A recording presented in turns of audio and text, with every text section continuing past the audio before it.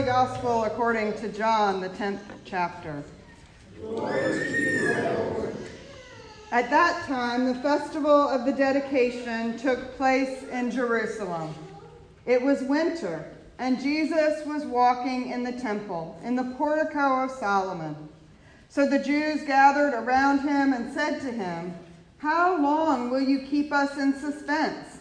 If you are the Messiah, tell us plainly."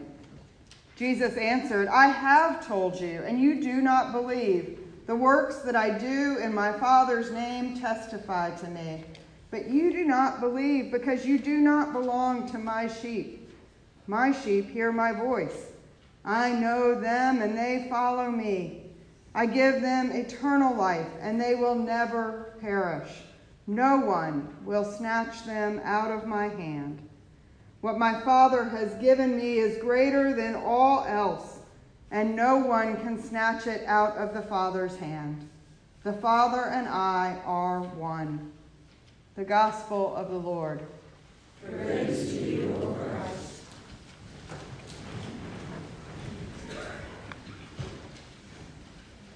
Let us pray. May the words of my mouth and the meditations of our hearts be acceptable in your sight, Lord, our strength and our Redeemer. Amen.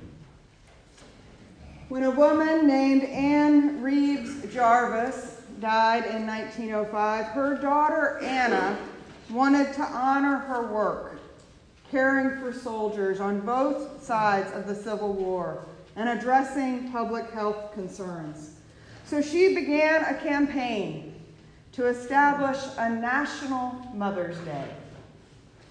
6 years later, then President Wilson officially recognized the holiday that has been celebrated here in the States on the second Sunday in May for more than a century now.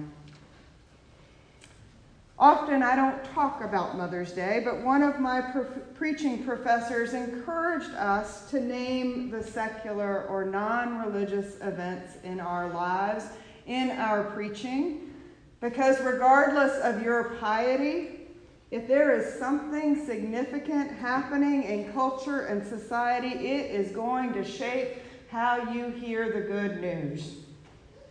For some, you will celebrate today with gifts or flowers or special time shared together.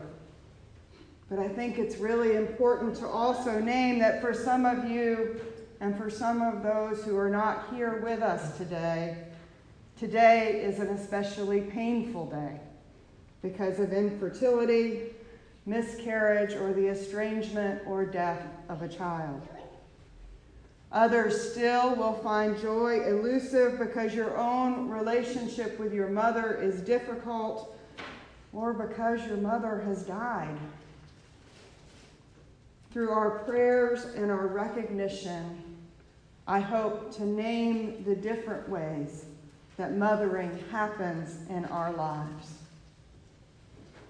On this Mother's Day especially, I am thinking about two very young children and their father, whose mother and wife died last Saturday, May 4th, after a 4-week illness. Rachel Held Evans was a 37-year-old woman from Tennessee who was a popular Christian blogger and writer. She had grown up in a conservative evangelical Christian church. Her father was a religion professor, and he encouraged her questions about theology, religion, and faith. As an adult, her questions led her into other Christian communities, and her faith expanded to make room for her doubts and her questions. Throughout this week on social media, people have quoted Rachel's writing and shared memories of encountering her and how her encouragement and affirmation made a difference in their lives. It has been said that her children, who are 3 and not yet 1, will get to know her through these stories and memories. In the Acts of the Apostles, Luke tells us about another woman who is remembered for her good works and acts of charity. According to Luke, Tabitha, whose Greek name was Dorcas, was a garment maker who created clothing for widows, the ones who lived on the margins of society. These same widow women are the ones preparing her body for burial when Peter is called to the house. From that, we can guess that she was probably unmarried. However, her importance to this community is signaled by Peter's quick response and his arrival in Joppa. When he arrives, the women show him all the tunics and the other clothing that Tabitha had made while she was with them. What happens next leaves us with questions of our own. It's very likely that Luke wants us to remember the story of the little girl, the one whose name we don't know, who is raised by Jesus in chapter 8. She was the daughter of an important man, and her house was surrounded by professional mourners when Jesus arrived, told them to leave, and called out to her.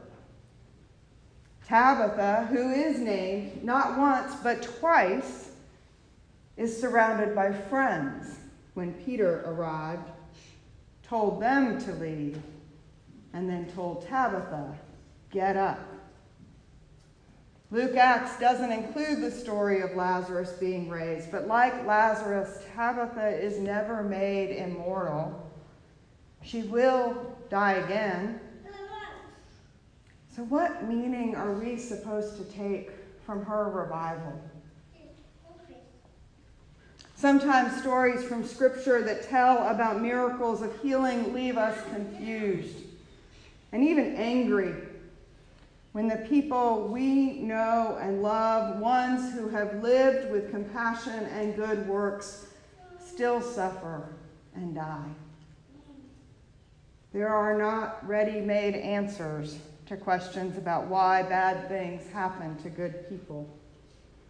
But watching her community grieve together, telling stories of the person they love and sharing their memories of her with others so that she could be remembered, shows us one way of being church together, holding each other in love when we are vulnerable and hurting. We could focus on what it means that Peter is now performing public acts of healing and how others believed when he showed Tabitha to be alive. But I think jumping to focus on Peter would make us miss the significance of Tabitha herself. She is not merely a prop in someone else's story. Tabitha is the only woman in Scripture who is called a disciple, a mathetai. As scholar Mitzi Smith writes, perhaps she was one of the disciples gathered in the upper room in Jerusalem when God's Spirit rested on them. What we know from reading Luke's text is that she cared for others selflessly. One of the ways I talk about discipleship or following Jesus is to say that as disciples, our lives following Jesus bear witness to the grace we have first received, that we love because we are first loved by God. Discipleship is loving God, loving God's people, and loving the world. Each of these women, Anne Jarvis, Rachel Held Evans, and Tabitha or Dorcas, lived lives that were testimonies to God's love active in their lives and God's Spirit empowering them to share that love with others. As we remember women in our lives today, may we be inspired to live with the Spirit of God that inhabited each of them, an immortal spirit of generosity, love, and compassion. In closing, I invite you to pray the prayer on your bulletin insert. It is adapted from Alcuin of York and was included in Rachel Held Evans' book, Searching for Sunday. Let us pray. God, go with us. Help us to be an honor to the church. Give us the grace to follow Christ's word, to be clear in our task and careful in our speech. Give us open hands and joyful hearts. Let Christ be on our lips. May our lives reflect a love of truth and compassion. Let no one come to us and go away sad. May we offer hope to the poor and solace to the disheartened.